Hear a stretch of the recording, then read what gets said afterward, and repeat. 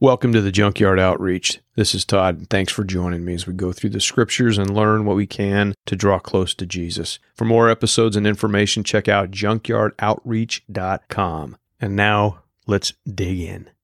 What does the Bible have to say about sex? What can we learn? And is it something that is good? Or is it full of restrictions, like I think many think? And the answer is that God created man and woman good. And part of their being was their sexuality. That was good. And I've been to several marriage events over my life, a few as an unbeliever and many as a believer. We've done marriage classes. They're kind of cool to do at church. They'll have a marriage class every now and again. We've done the video series, lots of stuff. And all of them were good. I don't remember one of them that I don't think was not good. However, very few of them ever really gave a good study on what the Bible says about sex. Because in our culture today, we need something, because the sexual behavior of the average American is leading them right into bondage, and it's really damaging them.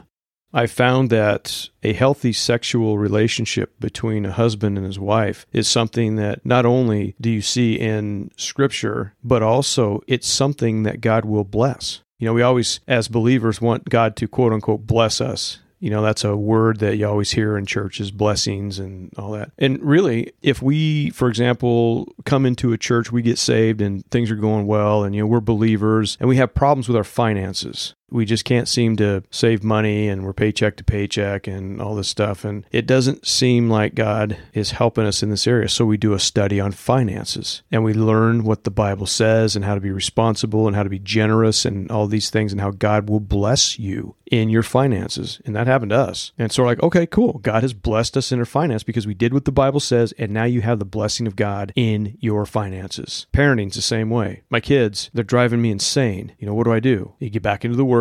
You pray, you figure out what the Bible says, you obey the Word, you do what God wants you to do, and God brings you through it, and He blesses you. There's a supernatural favor upon your life. That is not because you're such a great person, it's because God is such a great God. There's all kinds of things that God will bless you in. So why not sex? Why would God withhold His blessing from a couple in their sexual experience with one another? And the answer is He doesn't. Again, you get into the Word, you figure out what it says, you're obeying God, and now you will have a supernatural blessing upon your marriage. And it's cool. And that's the purpose of this series. It's not just to talk about sex. I'm not going to get stupid about it, but it's to offer you the opportunity for you and your spouse to have that supernatural blessing in this area of your life, so you can have fulfillment. So let's go back into the garden where God created everything good. God created man in His image. That means there's a likeness between us and God. What is that? Well, we're eternal, number one. Animals aren't eternal. They don't have a spirit. We're creative. We know how to love. We know how to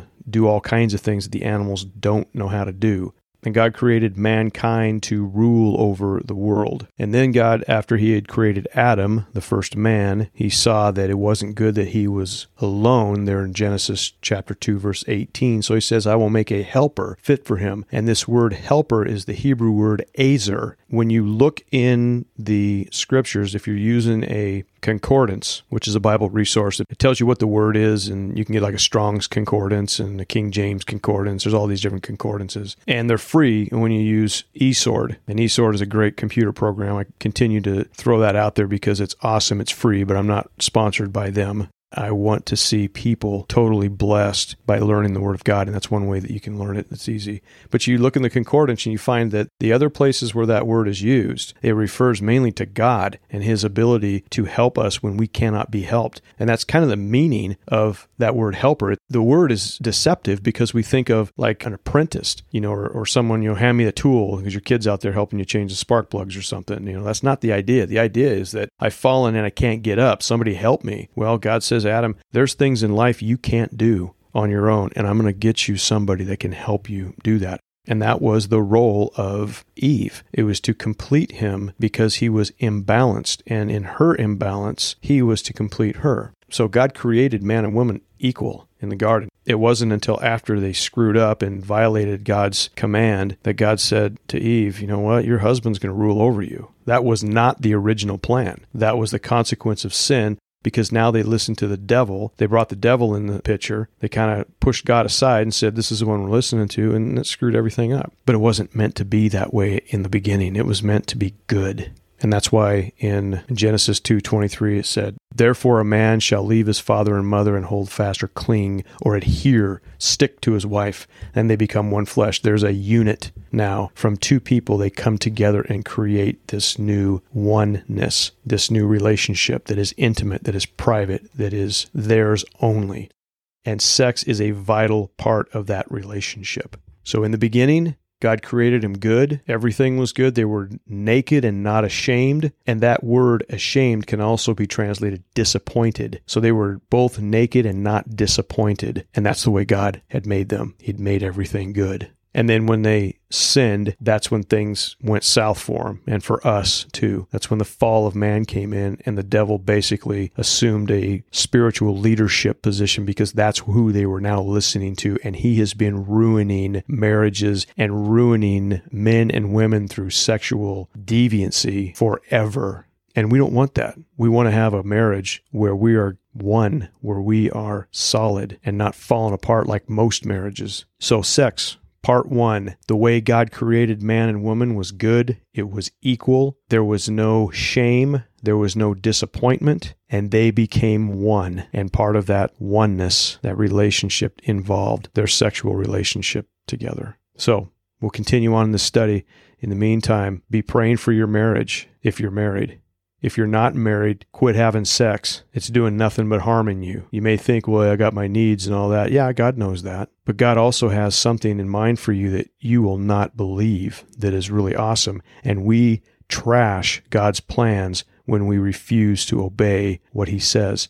So if you're in a relationship and you want to get right with God, break it off. And if God wants you to be with that person, then he'll make it evident, and in time, he'll make it right. But if you're having sex and you're not married, you are not in the will of God, and you will not ever receive the blessing of God on your life, living in rebellion.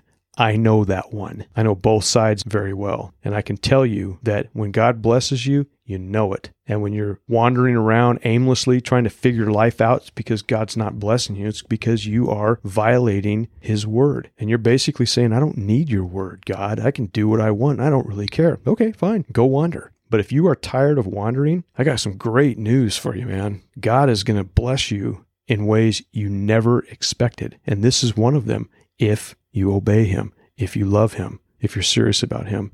But if you're interested, man, good news. Jesus can bless your life in ways you never imagined.